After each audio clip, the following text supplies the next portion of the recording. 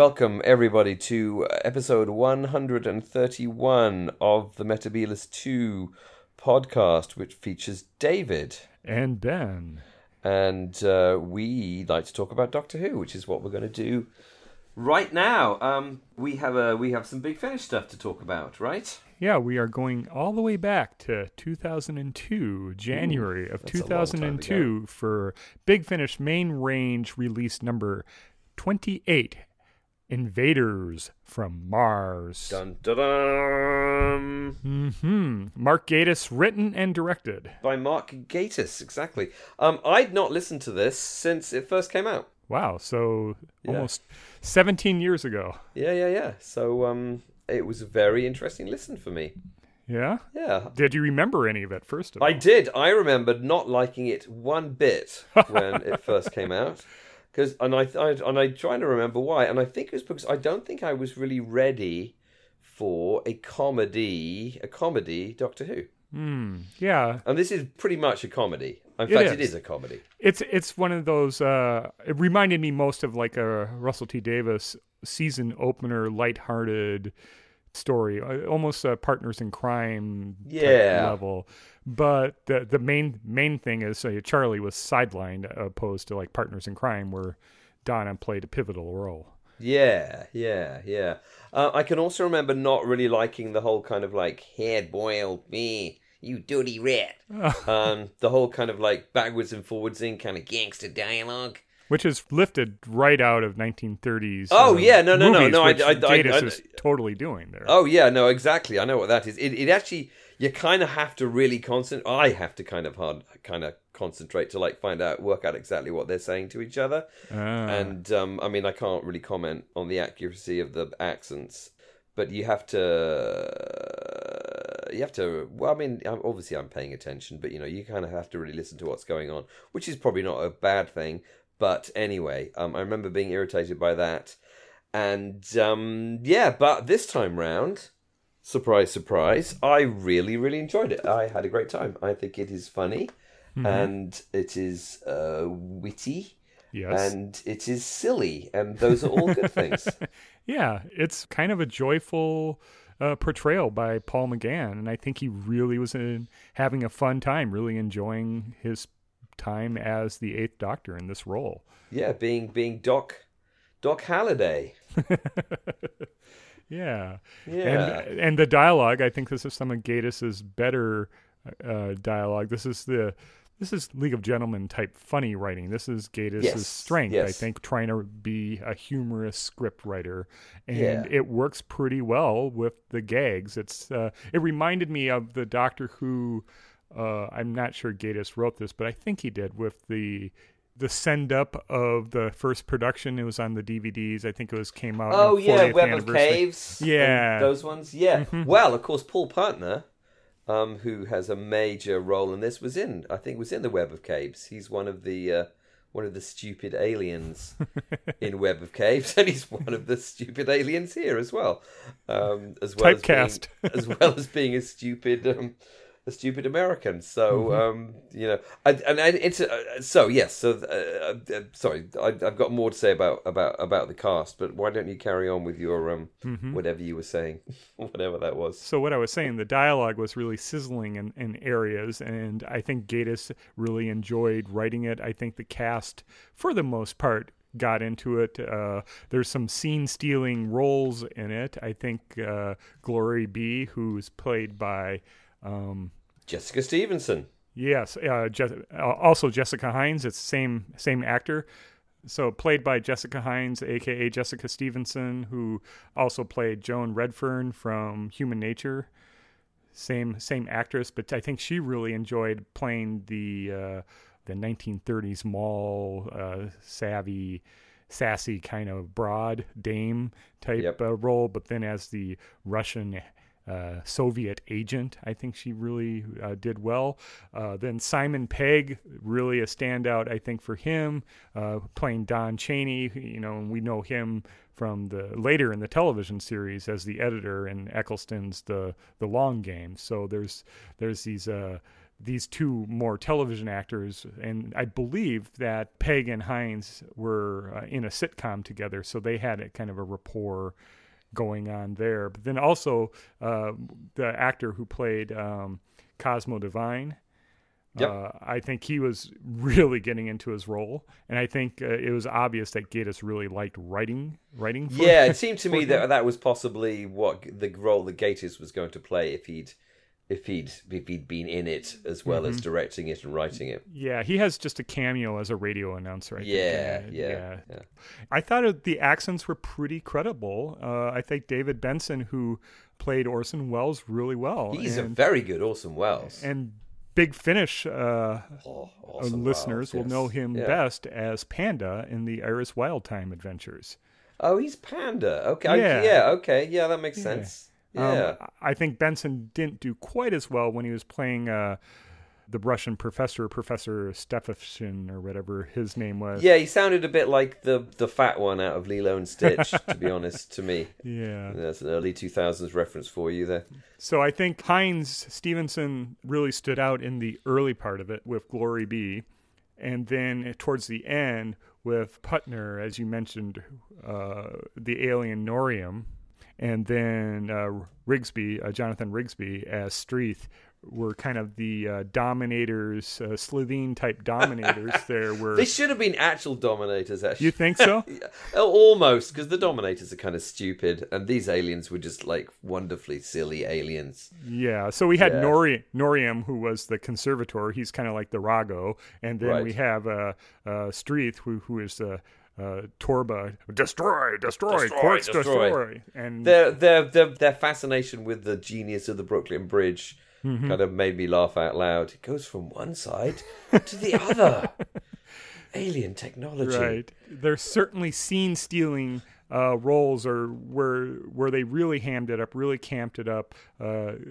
Cosmo Devine, John Arthur, who played him, really, whatever scene was he was in, you were fully listening into him. For my American ears, listening to 1930s gangster movies, this wasn't dirty rat. It wasn't too far off. It wasn't too far off, and I think that the same concentration that you would have to put towards listening to them would be the same type of concentration that I'd have to give to listen to like an East Ender type accent or something like that. It'd just be a little bit off, a little bit unfamiliar enough for my ears that I would have to do the work. But this was pretty easy to focus in on, and it is almost a non-issue for me at all.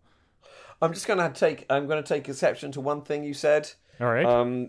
Jessica Stevenson and Simon Pegg were not just in a sitcom; they were in literally the greatest sitcom of the 1990s, which is Spaced. Okay. And for those of our listeners who haven't watched Spaced, such as myself, there were only 2 series made. It was directed by Edgar Wright, who has now become a famous film director. It stars Mark Heap and who's the Irish bloke who's in it? Anyway, it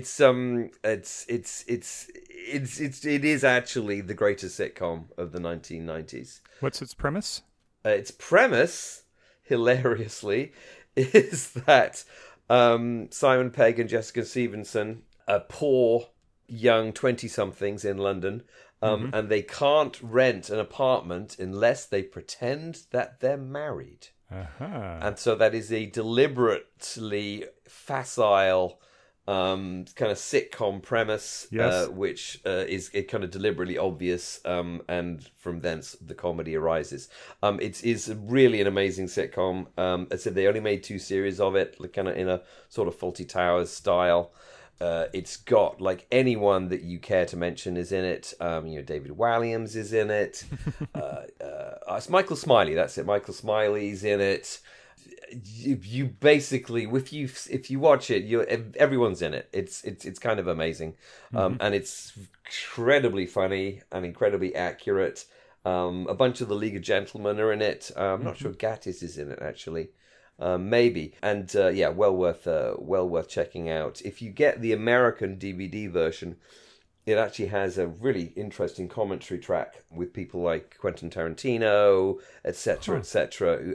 Everyone is a fan of this sitcom, basically. So Yeah, well, something to check out. Yeah, and I am unable to big it up enough. Basically, Spaced is a genuine work of genius, and Simon Pegg is Tim Bisley, and Jessica Stevenson is Daisy. Ooh, what's Daisy's second name? Can't remember. But it's a literal work of genius, and if you haven't seen it, I recommend you going out and watching it right now. Well, I will put that on my hunt down list. I guess. I think one of the things that what am I trying to say? I think that's part of the joy of listening to this. In fact, is actually, oh yeah, it's Simon Pegg and Jessica Stevenson.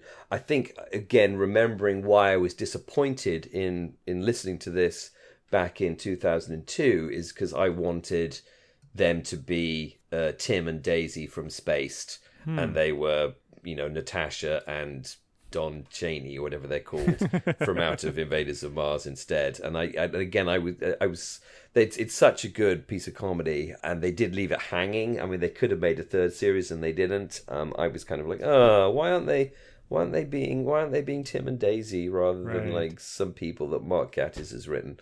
Mm-hmm. But I've grown in my audio maturity since then, and I come to appreciate Simon Pegg doing other things, and I've certainly come to appreciate Jessica Stevenson Hines doing other things. And she was brilliant in Doctor Who, obviously. Yep. She was excellent in the recent Years and Years, the Russell T Davies. She was in that, epic. Wasn't she?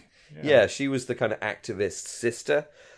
And she is a really very, very talented actor, and not just an hilarious comedy actor, which is kind of what she's doing in Invaders from Mars, but also kind of hilarious in general. So, yeah, the comedy I think was pretty good for the time that Gatiss was trying to do a pastiche of. So, like when the Doctor was talking to Glory B, that was nice equipment, and then Glory would say, "I bet you say that to all the girls," or Goyles. Goyles, yeah. Or then like the play on the name Bix Biro, which when the Doctor's talking to Orson Welles, he asks, "Well, was that his pen name?" That type of that.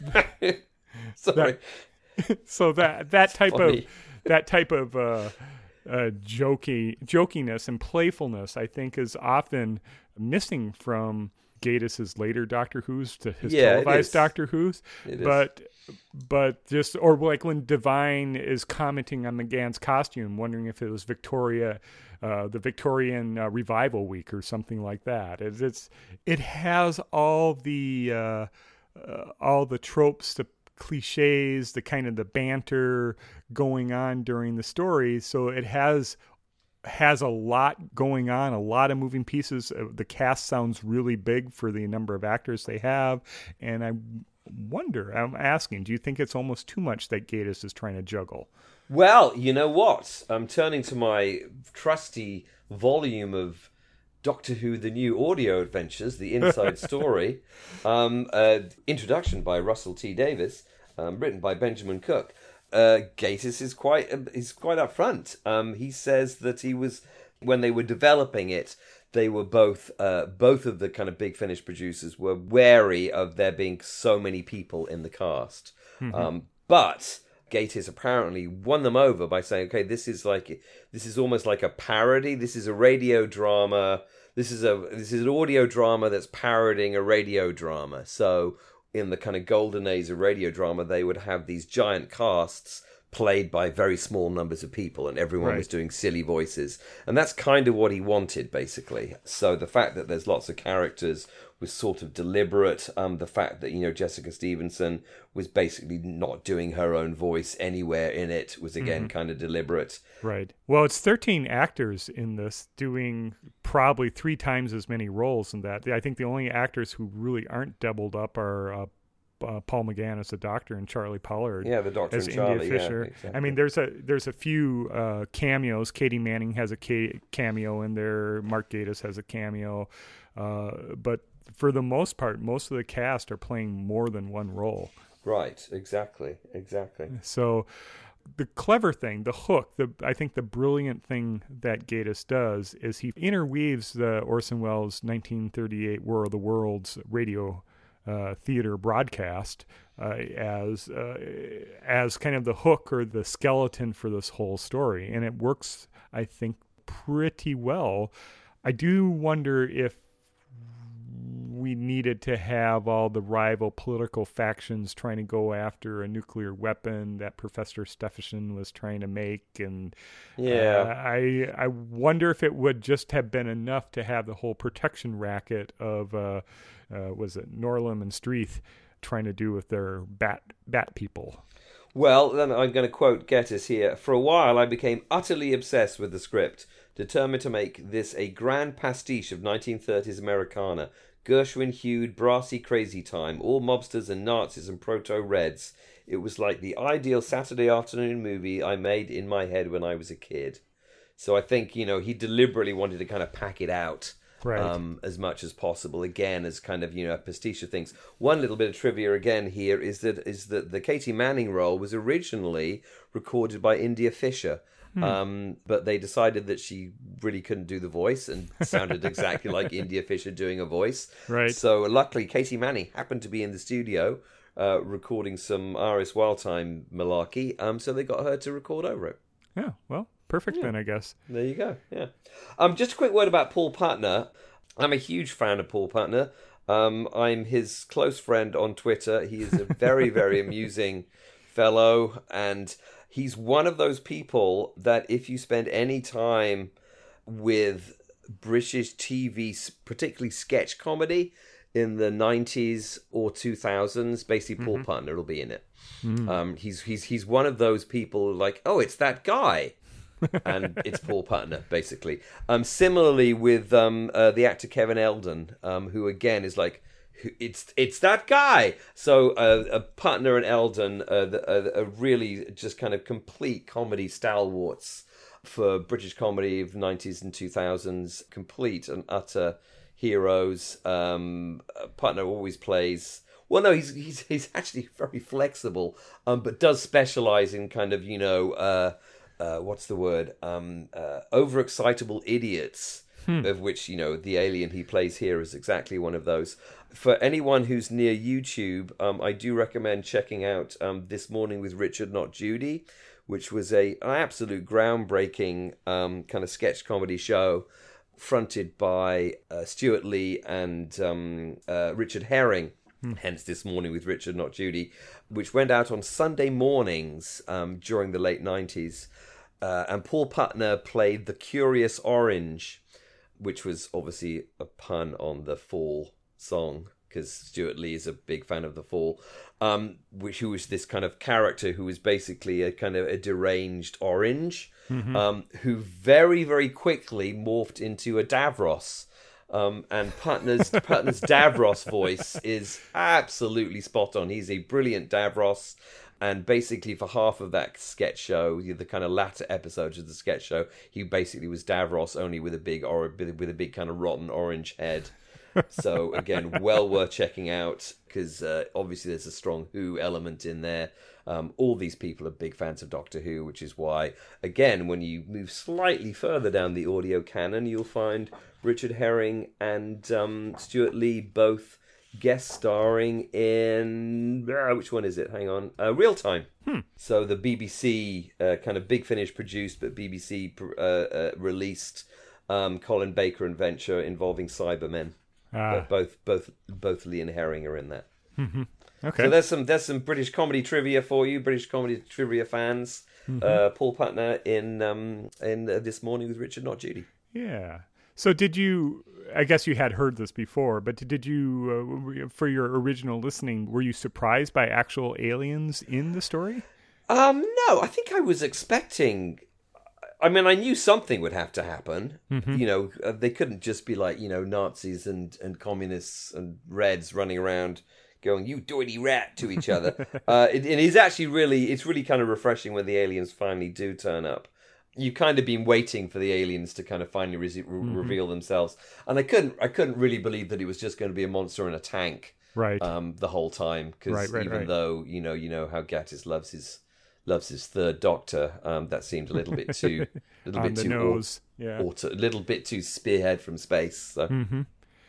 Well, Streeth and Norium, like I mentioned, were kind of Slitheen meets the Dominators, but their whole protection racket really reminded me of kind of the 1950s type sci-fi serial. One that came to mind was The Parade, which was in X-1. Oh, I've never even heard of that. What's that? This was, I can't remember which broadcaster carried it, but this was in like the mid to late 50s, and there were sci-fi stories written by pretty big writers at the time. Like I believe Bradbury had some, and Heinlein perhaps had one. But The Parade was written by an author called Ernest Kinoy, and it's about where the Martians hire a Madison Avenue ad firm to put on a big product rollout, a big parade down, whatever street in New York to build up the hype for the Martians coming. And, really funny. And it basically sells the Martian invasion, and it isn't until it's too late that people realize that they actually been invaded. These aren't guys in costume; these are actual Martians, and it kind of reminded me of that with the whole protection extortion racket that Norium and Streeth were trying to run. But then it seemed a lot of these things, it seemed like Gatiss was taking the sci-fi elements of 1950s and then merging them with the pulp radio gangster movies of the 1930s. So it's Gatiss's big thing is he always does pastiches, or he does a pastiche of things. But this seems like he was trying to combine things, and that's why I guess I was trying to say, is he trying to combine too much? Because he has that really clever resolution where the Doctor redoes the whole War of the Worlds on a private channel for Streeth and Norium, but then they do the hot mic bit, which may be a gag from 1930s pulp radio, only to have the final ending being the explosion of an atomic bomb. So I just wonder if he was trying to have too much, and like you said, he was trying to pack everything into that Saturday morning matinee serial, and it was just maybe too many ideas in it to be really effective. Yeah, what am I saying? I mean, I think it is like the League of Gentlemen. It is packing in. It's a rapid fire. Like, here's all this stuff. As soon as you realize that that's what's going on, and that he's just kind of piling it on, right? That kind of makes it okay. I mean, I think if you took it as a straight piece of drama, or even a straight piece of comedy drama, I think you would be like, well, surely you can cut out some characters. And do you have to have points, plot? Do you have to have the Simon Pegg character have no nose and therefore be called Don Chaney instead of Lon Chaney, like Lon Chaney out of the Phantom of the Opera? Right. That's punning self-referentialness. Isn't that just going a bit too far? But then you realize the whole thing is supposed to be going a bit too far. So I kind of forgive him for that, really, to be honest. Okay, that's fair enough. I guess the other argument I'd make in that direction, it seems with the Glory B character, the Natasha, the Russian, falling off the Brooklyn Bridge was kind of Gatiss saying, I don't know what to do with this character anymore. It was kind of a pointless thing. It seemed like to me that he didn't want to keep writing for her. Yeah. I mean, I think by the end, Gatiss does realize he's got way too many characters.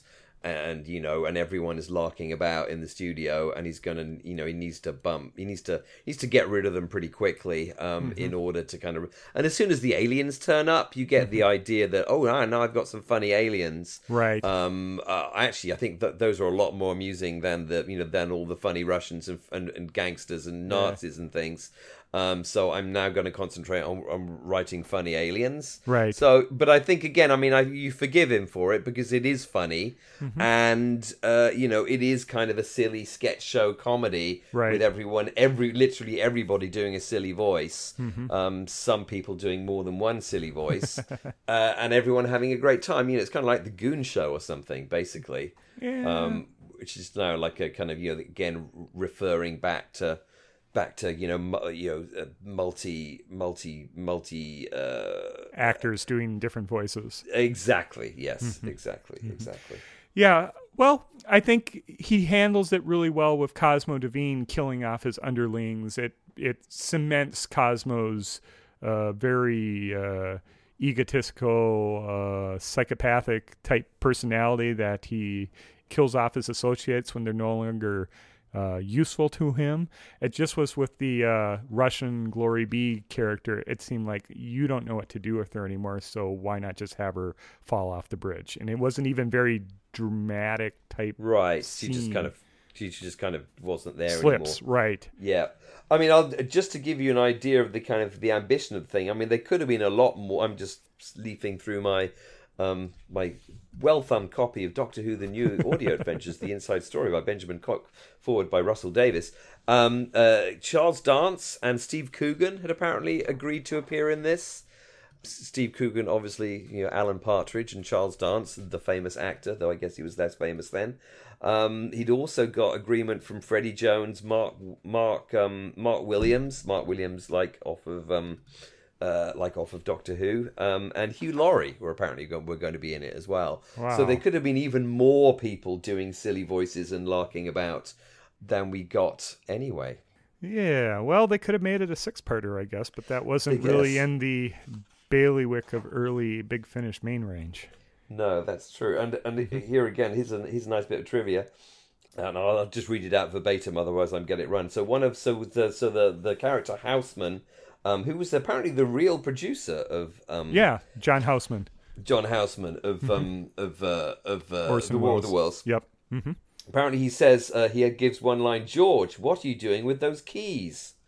Which is a very, very deep in joke, which is aimed at George Coulouris, who both appeared in War of the Worlds by Orson Welles and also in Citizen Kane, and also was Arbitan in The Keys of Marinus. Wow. So that's why he says, George, what are you doing with those keys? Because I gotcha. The Keys of Marinus. So there you go. There's some pretty deep cuts in the script that only really, really attentive Doctor Who and Orson Welles War of the Worlds fans would ever manage to get. Yeah. Yeah.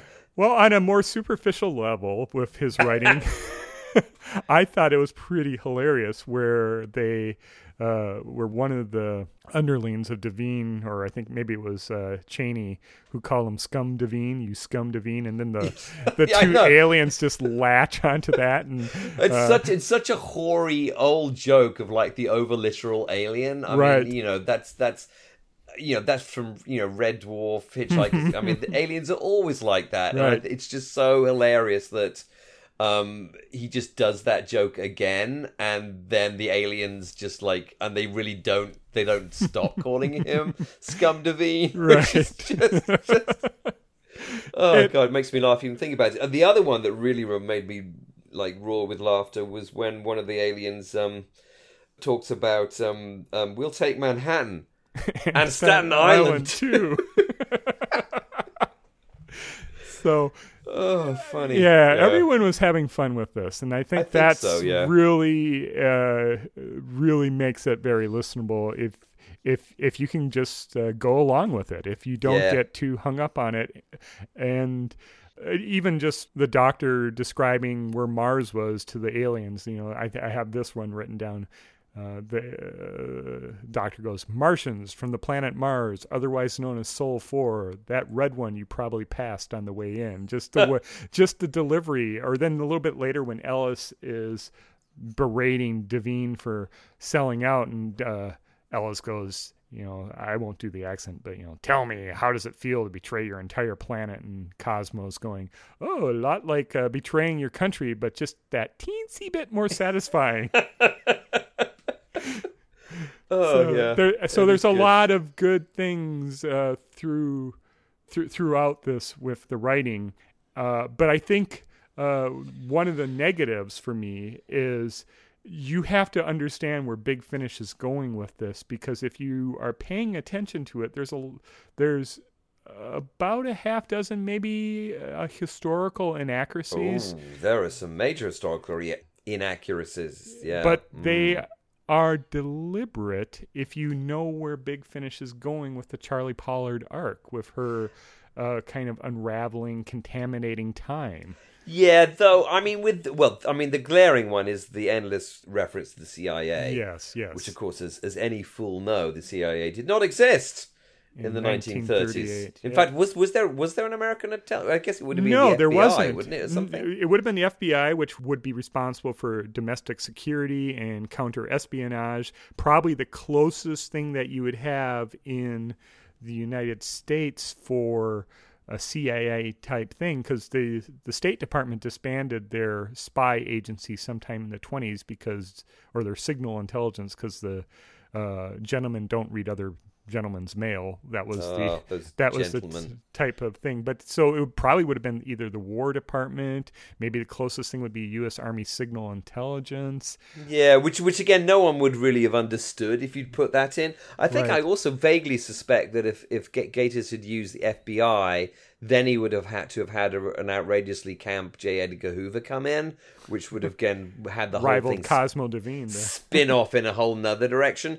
But I mean, it seems to me actually in some ways this is a little bit having your cake and eating it. You know, I mean, obviously this is part of the Charley Pollard kind of breaking down the structure of reality plot, but it is also very, very useful just to call America's Secret Service the CIA, because everyone's heard of that and everyone knows what that is. You know, it is, but what you would have had to have done to make this really not seem like a mistake in the writing and send me to Wikipedia or the internet trying to figure out why this mistake is there, is you would have to have the doctor say that isn't right. Why is the CIA involved? It's 10 years before their time or something like that. You would have to add those things in, and I mean the more subtle things like the 1929 Lamborghini, which Lamborghinis weren't in the 1960s, but it really jumped out as well at me. It's like, hang on, I didn't know. Exactly. So I mean, just like things like that, or Devine saying that Devine saying that he was wanted in 49 states when there was only 48 states in the 30s. Those type of things, you really needed the doctor to at least hone in on one of them, saying this isn't right, something. Or just thinking to himself, I'm wondering if Charley's causing this or something, because at this early stage, I mean, because this is the second season of McGann, it seems like a mistake. It doesn't seem like it's setting seeds for further story development. It just seems like sloppy writing, which we've seen, unfortunately, in other McGann stories of Big Finish. I agree. Though, I mean, I suppose in some ways, the fact that it's like a silly comedy might also kind of peg you to realize that maybe this is happening in a kind of an unreal world of some kind. It's the unit of 1980, I guess. Yeah, though again, this isn't a land of fiction, though I can imagine how that might have worked at some point. So yeah, it is a little bit of a cop out. I mean, there's kind of shorthands used, which are then it's all part of the Charley thingy, Pollard pop thing. But you have to I think explain that a little more and make the doctor aware of that going on, or just when he's saying, or when Wells didn't recognize Shakespeare, the doctor, that there should have been more around that. Yeah, the doctor should have been really surprised, because, or alarmed. Or alarmed. I mean, even if Orson Welles wasn't as famous as he had become, even a young Orson Welles would recognize Shakespeare. Anyone who went through American high school would have known Shakespeare in some form in the 1930s, definitely. Yeah, 1920s, 1930s, exactly. Yeah. Exactly. And so, I mean, the other part about it, as much as Gatiss loves writing for all these characters that he created, and even the Doctor, I don't think he really liked writing for Charley. Charley is sidelined from the get-go on this story, and if I was India Fisher, I would have complained, I think, because it's a really weak story from Charley, and Jessica Hines gets all the good female. She gets all the female good lines. But I mean, I think, and actually, if they'd had more time and to kind of work on it, I mean, I think obviously, as I said, the Doctor very quickly, in a kind of mischievous way, takes over the identity of the Detective Halliday and becomes, the Doc Halliday. And, obviously in kind of Raymond Chandler stories and gangster movies of the 20s, of the 1930s, The kind of private dick hero doesn't have a female sidekick ever. Yeah. What they have is a seductive client who has a stupid name like Glory B. So if you're kind of working with those kind of tropes in inverted commas, then there's no role for a lady sidekick, be she Edwardian adventuress or whatever she is. I think what he possibly should have done is kind of made more of a feature of that within this kind of story. And it's a kind of it's almost like it's a comedy. Every sci-fi show seems to do a 1930s American gangster movie parody. I mean, I was thinking that the Star Trek holodeck, did it, yeah. The holodeck's always doing that, and I think it might have been smart to try and make a feature of the fact that within this kind of parody story, this character is not actually needed. And I think with slightly more time to work on it, they probably could have come up with a more amusing and relevant way to sideline Charley without just literally sidelining Charley. Yeah, I don't get the feeling that this script was underworked. I think it might have been overworked in some ways. Yeah, I mean, I guess what I'm saying is if he hadn't got distracted by being funny and doing this parody and thought a little more about it, then I think there might have been a more amusing way to come up with getting rid of India Fisher. Personally, I think what leave her in the TARDIS like K9. Actually, she could have hung out the TARDIS with Ramsey. Oh God. I think they got rid of Ramsey at the. Have they got rid of Ramsey by now? They should have brought Ramsey back. And, we only skipped the terrible one, which was the one where they all go to hell or something. Yeah, I don't remember what it's called now. The one we skipped. Yeah, that was awful. But I guess what maybe we should do that one and actually discover whether it is really that awful. Oh, I did listen to it. It is. Aside, it is awful. Yeah. Yeah. Yes. So I guess back to my point where I think there's too many plot elements going in. If you were to work in Charley being a gangster mall, for example, someone, the Phantom or one of Ellis or somebody takes a fancy to her and she gets caught up in that plot element, you leave out the whole atomic weapon thing and the gangsters are trying to set up a protection racket with the Nazis or something along those lines, or just with the aliens. Or with the aliens, or you have layers of protection racket. You have the gangsters trying to do a protection racket, the Devine do a protection racket or something with the Nazis, and then you have the alien level on top of that, and then you ultimately solve it with redoing the War of the Worlds and scaring the bejeebus out of the Norium and Streeth so they leave rather than the bomb. I think might work a little. It would be more Terrence Dicksian, I think, rather than like you said, League of Gentlemen, where it is sketch comedy, where you keep adding balls to the juggling and seeing where things are going to drop.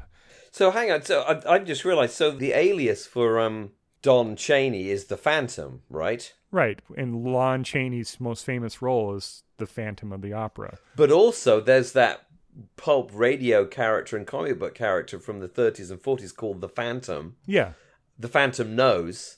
Who has a big nose, and the catchphrase for the Phantom is the Phantom Nose. Oh, so that's even more. That's even more like stupid self-referentialness. Mm-hmm. You get the feeling that Gatiss just had this just boiling over, and he absolutely needed to get this out and on paper and perform to kind of cleanse the system. Exactly. Yeah, of all this nonsense. Yeah, exactly. Like you said, this was the thing that he wanted as a teen or whatever. Yeah. What was that? Which one did he? Because Phantasmagoria was the one. So Phantasmagoria was the first one, but what did he write after this? I think wasn't this his last one? Yeah, I think it might have been his last one. I think this was his last one that he wrote because the new series came back in 2005, so he might have caught wind on that and started working on The Unquiet Dead. Yeah. There was the League of Gentlemen live show as well, which was a big deal around this time. Mm-hmm. So he may have been just on the road with the League of Gentlemen at that point too. So yeah. So I think this was his last one that he penned for Big Finish. And then he came back as the alternative master as well.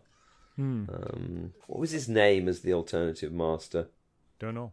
Oh, Sam Kisgart. That's it. So he played an alternative master? He's the master in the kind of Unbound series, but he's credited as being Sam Kisgart. Okay. I.e. Mark Gatiss only with an anagram like they used to do for Anthony Ainley, because no one would be able to work it out. Anyway, there you go. Well, because that's just the type of thing that Gatiss likes. Oh yes, too. exactly. He's silly like that. I thought the bumpers, the music was toned down from earlier Big Finishes. You could really hear the dialogue, which I think helped. It was the bumpers kind of switched between kind of a Dragnet-esque bump, bump, bump, bum, bum, bum. Yeah, and then a theremin riff of the Doctor Who theme when it was dealing with the aliens or the World of Worlds. So I thought that was really nice sound music design for this one. Yeah, it is. Exactly. I thought the music was great. I think they did, it said what you just said is correct. It was a great combination of kind of spooky Who theme stuff and just straight down the middle, what I can only assume is actual sounding 1930s, 1940s American radio music. Mm-hmm. Yeah. Yeah. So, I enjoyed it. I had a great fun. I was laughing like a drain listening to this. Yeah, it was a satisfying listen, and it fit. I think, this shows what Gatiss can do when he hooks upon a clever idea. Like, what if I frame an alien invasion, but not quite, with the actual War of the Worlds? And then... Right. That's a really good hook. It's better than the hook of Mr. Sandman that he had with Sleep No More. But those are the type of things that I think that he really likes to grab a hold of as some kind of cultural reference and then tell a story around it. Absolutely, yeah. And, he just loves pastiche and he loves kind of self-reference and all that kind of stuff. And it's, Well, that's the League of Gentlemen. It's a League of Gentlemen thing. And again, if you watch League of Gentlemen, which again I hope listeners to this podcast have watched League of Gentlemen, there are there's especially with the characters that Gatiss plays, there's Doctor Who references throughout League of Gentlemen, basically. I think the most celebrated one is the vet, Mr. Chinnery, that Gatiss plays on League of Gentlemen. Which is basically he's being Tristan Farnan from All Creatures Great and Small, which of course is played by Peter Davison, and he's just a pathetic blonde-haired vet who keeps killing all the animals that he tries to cure. But he's just being Peter Davison basically, which is pretty hilarious. Pretty hilarious. He dressed up as Reese Morg, or Moog, whatever his name is, for Halloween. Or I didn't see that. Yeah, Okay, his husband dressed up as Captain EU or something like that. Funny. Are there pictures of that around? Was that on Twitter or something? There's somewhere on Twitter, I think, somewhere. I'll have to look for those. If you go to Mark Gatiss's Twitter feed, that is his picture right now. Oh, so go take a look at that. Do I follow Mark Gatiss? I don't know. I probably should if I don't. Yeah, if you scroll down, he's Jacob Rees-Mogg. Jacob Rees-Mogg. And then Ian Hallard plays EU Man. Oh, yes, sorry, I've got it. Oh, that's hilarious. I'm sorry, this is working very, very well on radio. So describe EU Man here. EU Man is a man painted bright blue with the EU stars on his front. And Gatiss is actually a kind of convincing Jacob Rees-Mogg, to be honest. He is, and he kind of has the stupid-looking face. Third Reich haircut going on there, too. Yeah, oh God, Rees-Mogg is such an awful individual. But Ian Hallard is really good as EU Man. EU Man, oh, that's hilarious. I'm going to have to retweet that. There you go. Oh, funny. Yeah, you had to laugh, otherwise you'd cry, basically, at this point in my country's history. So it's perfect. It's a good one to listen to if you need to laugh. It is a light-hearted romp. I'm pleased to say that my much initially unloved copy of Invaders from Mars is signed by Mark Gatiss. So lucky old Score, me. yeah. Yeah. That's when I was getting my big finishes directly from the Who. Was it 10th Planet? Or was it the Who store? One of those shops in East London. And each copy you got was signed by a star of the DVD. Not DVD, by a star of the CD. Perfect. Yeah. Not anymore. I don't think it would be. All these people are a lot more famous now than they used to be. So certainly more famous than they were in 2001, 2002 time frame. 2001, 2002, yes. But we're all more famous than we were back then. Indeed. Well, very good. Very, very enjoyable. Heartily recommend it. 10 stars out of 10. Let's see. EU stars of EU Man for... Exactly. 10 EU stars of EU Man. EU Man. All right. Well, thank you for listening to episode 131 of the Metabolist 2 podcast. I have been talking with Ben. And I've been talking with David. You dirty rat. And be wary of any aliens, I guess. Dun, dun, dun, dun. All right. Bye. All right. Bye.